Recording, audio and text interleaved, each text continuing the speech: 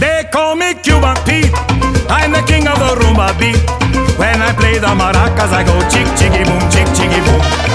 Hey! Well, welcome back from summer break. Hi, I'm Joe Greer, Pedro Jose Greer. I'm the dean at the College of Medicine at Roseman University here in Las Vegas. Today we have a very special show, and it's going to be more of a conversation on the intersection between how things in society work and how we can help the most vulnerable and educate the future generation of healthcare providers. I am honored to have here today from Orange County, just flew in, Daisy Chen.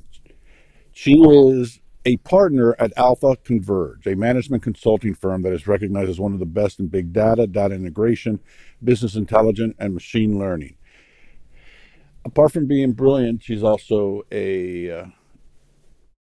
she's breaking barriers. Very few women are in the position that she's in, and even more so, very few women of underrepresented minorities. She has worked in the data field, she has worked in the technology field, and she works in everything from marketing to helping companies and consult.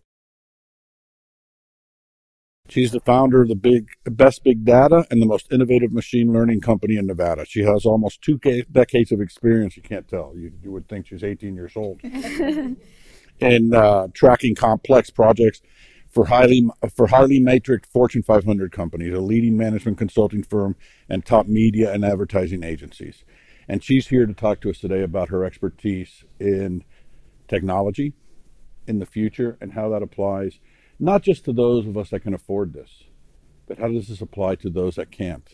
How do we use this technology? How do we use this marketing? How do we use all these different things to really improve the lives of people here in the Valley and then hopefully around the country? Next to her is, I will consider her an old friend, or a young friend. I'm the old part. This is Dr. Faircloth, Jamie. She serves as our Associate Dean for Assessment and Evaluation at Roseman University College of Medicine. She brings with her a wealth of knowledge and expertise in professional program accreditation, measurement, evaluation, and expertise in professional program accreditation, measurement, evaluation, and assessment analytics, as well as a decade of experience conducting mixed methods research across communities, clinical, and educational settings. She works collaboratively with pretty much everybody, and which is one of the important things we need to do in society. We got to get rid of these silos. If not, we're not going to come to real solutions. By the way, she got her bachelor's of science, health science education, a Master of Public Health degree, and a Master of Science in Pharmacy from the University of Florida, my alma mater too. And her husband today was nice enough to dress in orange and blue. But she also has a PhD in Human Sciences from Florida State University and subsequently completed her postdoctoral fellowship training in behavioral medicine research at Duke University Medical Center.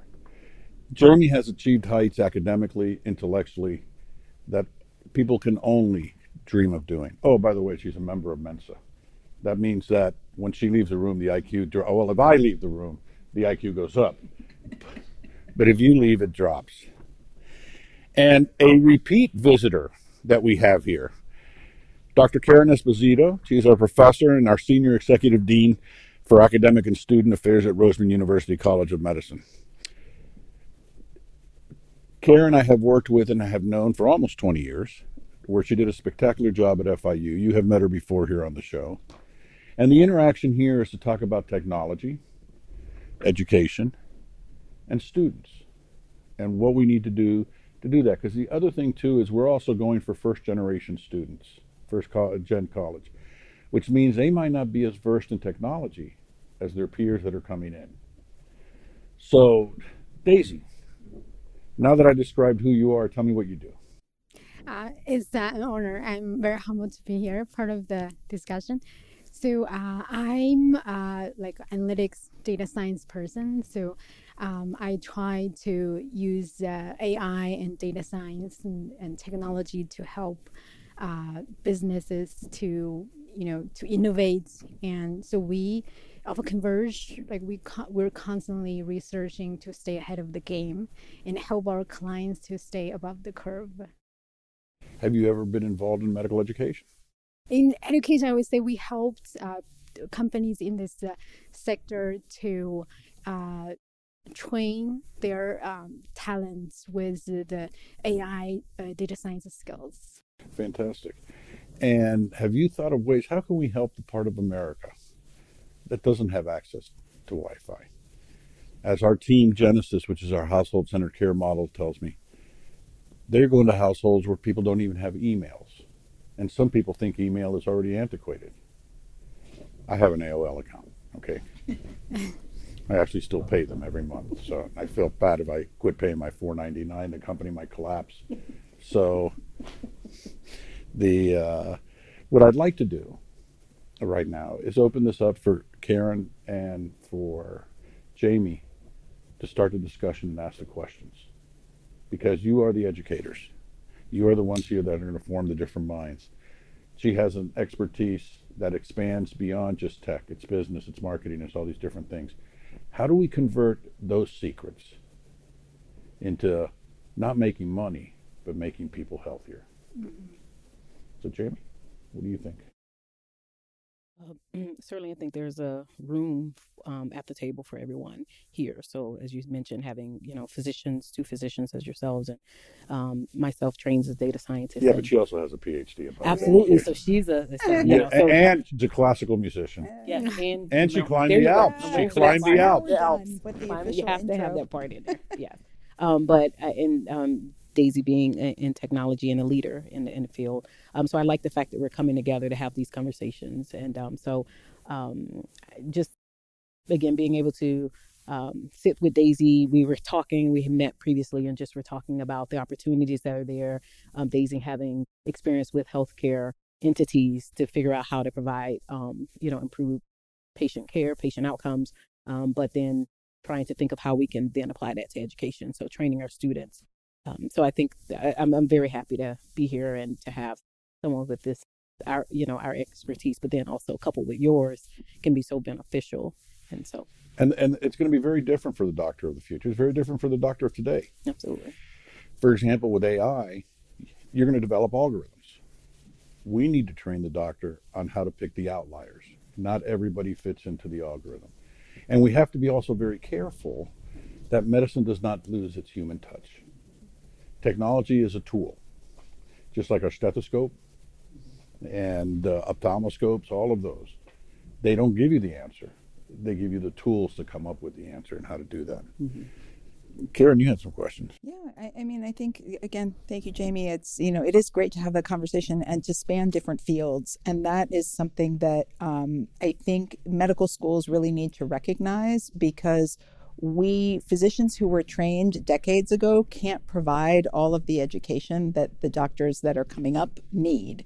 We don't have that background and that expertise, and there are some of those things that are not part of traditional or historical medical school curricula. So learning about data science, and there's a good bit in the literature, starting to be in the medical education literature, about the need to address this, but how is not yet clear, right? I mean, you can give a lecture and give people some information, but that doesn't really give them the tools to apply what they've learned. And doctors are already using a lot of systems to help manage the huge amount of medical information that is now, available. It's not anymore just about knowing everything, because that's almost not possible, but how do you access the knowledge when you need it? How do you access the information when you need it? So, any thoughts about maybe from some of your experience developing training programs, like how do you do that? How do you teach people, what kind of curriculum, like what kind of approach to teach people skills where even maybe the current leaders in their field don't have that knowledge to pass on? I think it's absolutely very important for the physicians to have knowledge in technology, especially. I actually had one of those programs called AI in healthcare at Stanford. So they accept not only physicians who haven't had AI background when they were at medical school, and they can go back to school and to learn about those new technologies, and also people who were never a doctor, but they were in technology and they were in AI, and they are serious about to to help like reshape this industry. I think that's absolutely important. And then I think to actually, those AI programs actually are quite technical, and I think it's important for doctors to know those very technical, like how the AI neural network are built, because there's really things that are unique in this industry. Like, for example, if the AI, if the AI model is for other industry and the stakes are not so high, but in healthcare, if this AI model is supposed to diagnose like a cancer, and then maybe even there's a small chance and we want it to be flagged, so bring it to the doctor's attention. And like Google and lots of the companies, they try to put together a team of physicians and engineers, so to create like the next generation of or different kind of AI models. I think there's more career paths for the physicians in the future. Absolutely, the medical school, the textbook are become thicker and thicker, adding more, those new skills. Just like in the past, we don't use computer, but now we all, sort of knows how to use Excel.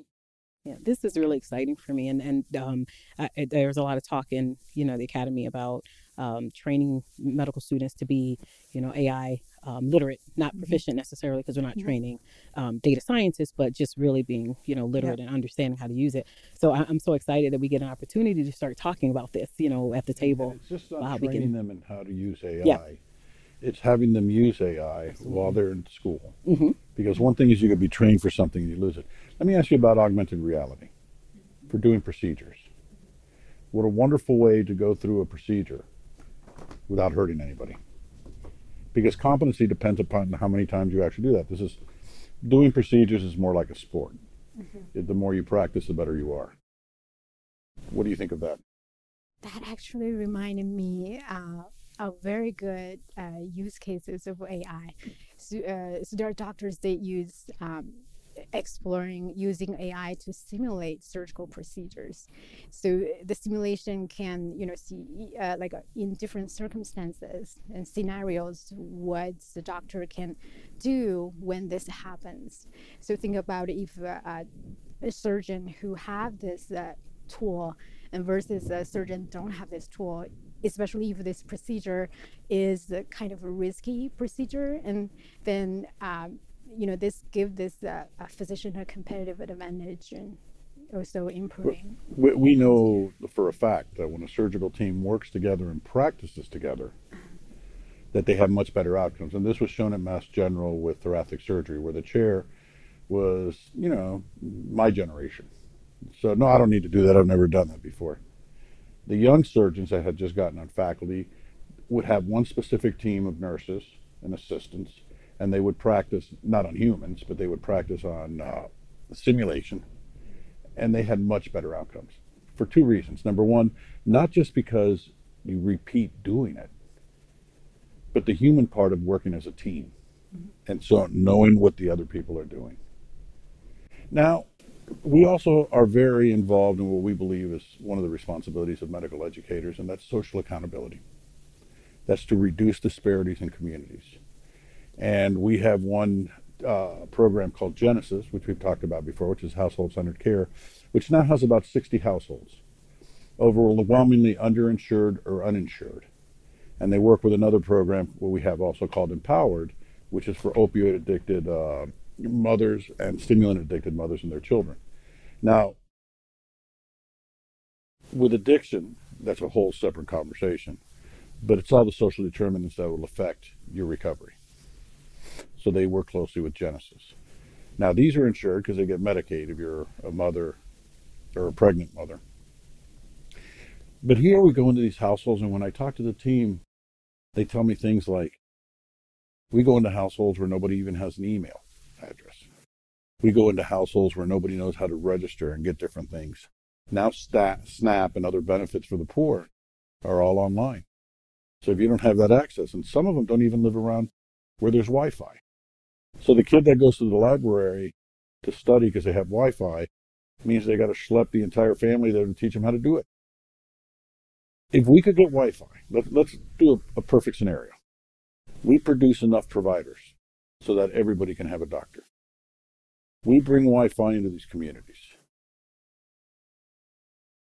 How is technology going to improve their life? What I really love about Genesis program is lots of business cases there are entrepreneurs trying to help low income or rural areas at the same time can also make a profit to survive, and lots of those use cases involve changing consumers' behaviors. Like I think lots of the people in those areas, they trust people they know. They trust the physicians and people in those communities successfully change consumers' behavior. Like for example, if those wearable devices actually they're relatively less accessible to people this group of population, but they might benefit from them the most because preventative care is always going to be less expensive than emergency care or ER visit. And so if we can, so when we do marketing, and normally we would in healthcare industry or other industry, we believe if the consumer is not ready for say a doctor visit, we're ready to go to the next stage of the customer journey.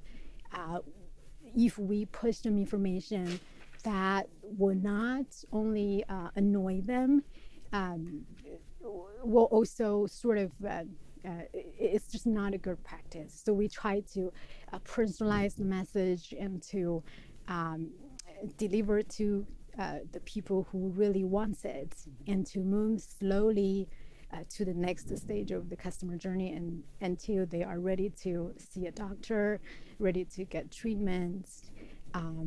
So that's really important in terms of reaching in some of the populations that we take care of, and particularly the recent immigrants from Latin America, they don't even receive their care here. They'll go back to their home country and buy the medications because it's cheaper and see who they saw there. So you have no record of that going on here. It's a very complex situation that goes on there. And even those with insurance, it becomes we have no system in this country. We have companies, but no system. And healthcare right now is the number one cause of bankruptcy in this country. So we have to look and be careful. One of the reasons for that is lack of transparency. You and I were talking earlier about CVS and Walmart and Kroger's and things of that nature that have those minute clinics. Well, minute clinics are, interestingly, the only transparent system of healthcare in this country. You walk in, there's a menu, and there's a price, and that's it. They don't get surprise billing. You know that if you get in a car accident and your insurance says you need to go to this hospital, many times they'll take you to the nearest hospital, depending on the acuity of the illness. But you go into this hospital that your insurance company tells you to go to. But the trauma surgeon on call doesn't belong to your health insurance plan. You can get a $100,000 bill, apart from paying your insurance. So we have a really broken system. Can technology help that system?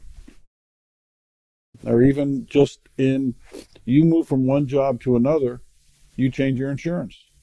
That means you change your doctor, because if the other one isn't on there. So the disadvantage that the vulnerable populations have, particularly the Black and the brown, And we saw how they were completely ignored during COVID. They could not participate in telemedicine because they didn't have a doctor.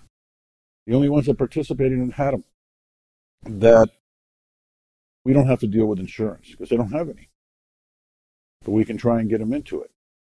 And we can try and make it so we can bring these families back to resilience. Because remember, 80% of illnesses have a non-biologic cause. The rampant rate of type 2 diabetes in this country is caused because of social determinants. Diet, exercise, style of life.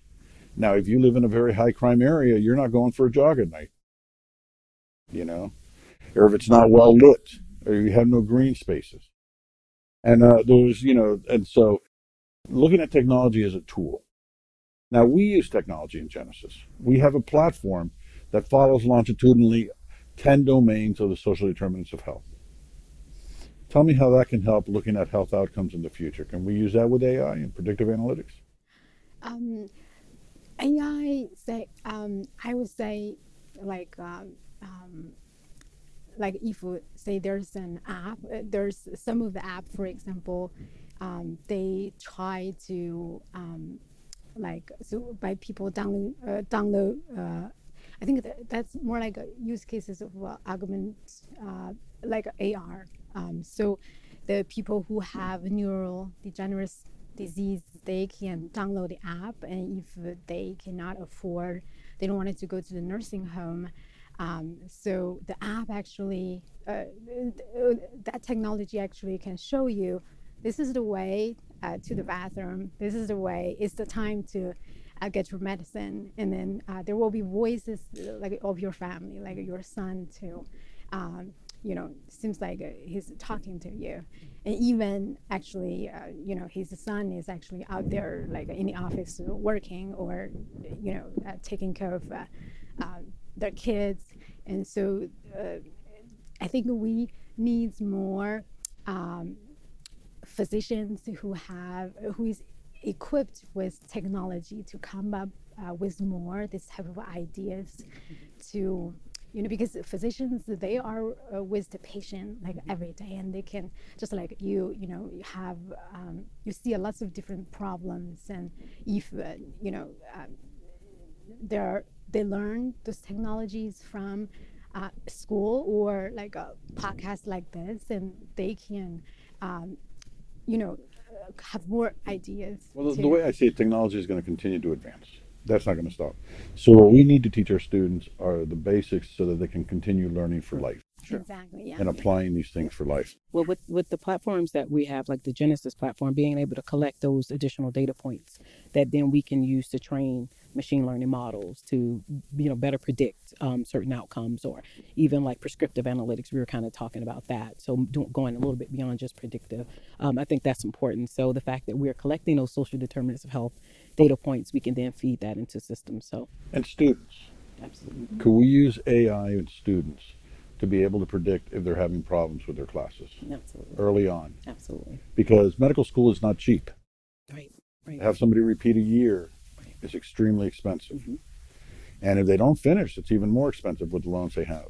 So we have to be able, after we admit them, to be able to support them, to follow them, to be able to identify when they're having trouble, so that we can help them graduate. We go through a very extensive selection process in medicine, as opposed to around the world, where they have a very easy admissions process. They might admit 1,500 into a class and graduate 200. We admit 120 and graduate 110. Is that about right? Yeah, or more. No more, or more. Yeah, more than that. Mm-hmm. Karen, as the Senior Executive Dean for Student and Academic Affairs, how do you see this being used in student affairs with what we're doing? I think, there are so many different uses on the educational side, on the student support side. One of the ways in which technology, including AI and other support systems, have, I think, already influenced medical education is in providing a lot of learning support tools. Mm-hmm. So there, the one thing that we have to watch about that, and I think it's very important that schools think about these tools ahead of time. It's not just what we teach. Our students tell us, I'm using this program to learn this, I'm using this app, I'm using this, support technology. But the problem is that and some of those tools are great. So I think it behooves us to take a close look at those, see which ones we think are going to really help support our curriculum and our learning, and then actually provide them to the students. Right. Because if only some students can afford them and not others, then that creates an imbalance and a barrier again for the students who are, wealthy and maybe have extra resources or able to buy a lot of these learning support tools, versus us really saying, the students are going to use these tools, right? So, and they're going to figure out a way to pay for them or to get them. So how do we help curate which are the best tools to support our curriculum, and then actually provide them for the students, acknowledging that, that whether it's tools that, run exam questions constantly so they can practice taking exam questions in standardized exams, or that present whether it's pathology data or anatomy data, images or things like that in a really learning, user-friendly kind of way. There's some great tools out there, and I think, traditionally, maybe in medical education, it's been like, well, they should just learn, what we're teaching them in the classroom. They should just but learn the fact what, is the the way we students were are taught. using it. Right. The fact is the students are going to use it, and I think there's so much out there now that if we can help curate that for them and say, our students seem to find that this works, or we think this is a great tool to support our curriculum, that would make some things easier for them. Okay, one last question to all of you before we end the show, because this half hour has gone incredibly quickly. How are we going to save the world? And how are we going to use technology and medical education to do that? For me, I definitely think it's kind of what I started with, just us coming together. As a data scientist, one of the first things we're trained in is the importance of the domain knowledge. So we're not physicians, we just aren't, and we're not necessarily public health professionals or whatever have you. So we have to understand what you all know, and then to better the technology based on that. So I think that that's one way that we can do it. If we all come together, sit at the table, I learn from you, you all tell us as tech folks what you need, then we can help design it. But I think us trying to answer things on our own, it's just not going to get there. We're not going to see things from your perspective. So I think the value in having experts in that area, in the medical educators, the physicians, to actually tell us what's needed, I think that's going to be key. So you're actually giving a great recommendation to the United States of America. Let's work together. Let's work together. Let's make things better. If we all work together and we all bring the perspectives to the table, yes, sir, we bring people to resilience. Absolutely. Daisy? I really agree with this. I think we should try, because technology and everything's changing so fast. I really think, everybody, the expert, we should all come together and to really create something that really works. And then I remember there's a venture capitalist firm executive said what a kind of startups they wanted to invest in. They were looking for someone who is really serious about dedicating their life to this business ideas. So I hope we can have more, business people who wanted to help everybody and to really wanted to make it happen. Yeah, to change people's lives. I think so, and I also think bringing business people into it becomes very important, because once you get out of the protective cocoon of medical education, the world out there is business, whether you're in the public sector or private sector. So it becomes important. Thank you. Karen? I'm just thinking about all the different intersection points here. And I think that as long as we remember that it's our duty to our patients that is, primary, doing the best job that we possibly can, I think that we can figure out a way to integrate this also into medical curriculum. There's an awful lot that students need to learn. And I think that, finding ways to integrate across everything that they have to learn is going to be really important, and not sort of siloing this as a special topic. Right. This is something that we have to figure out how to integrate into medical education. Excellent. Excellent. I couldn't agree with you more. Now you understand why the Y chromosome is not needed. Because with the X chromosome, not only do you get the brightest people in the world, they have the answers. Right. It's my honor to have met you in person. Please say hi to Vic when you return home. Thank you so much. And Jamie, thank you. Karen, thank you. And I'll see you guys for the rest of my career. And Daisy, we expect you back, at least in Zoom calls. Oh, okay. Thank you so much. We're going to ask for your commitment to help us to educate the best physicians ever. Always happy to. Well, from Studio A in Las Vegas, the long summer break is over, and you have 3 incredibly intellectual individuals with the right heart, the heart to make the world better. So with that, till the next episode, goodbye from Cuba Pete.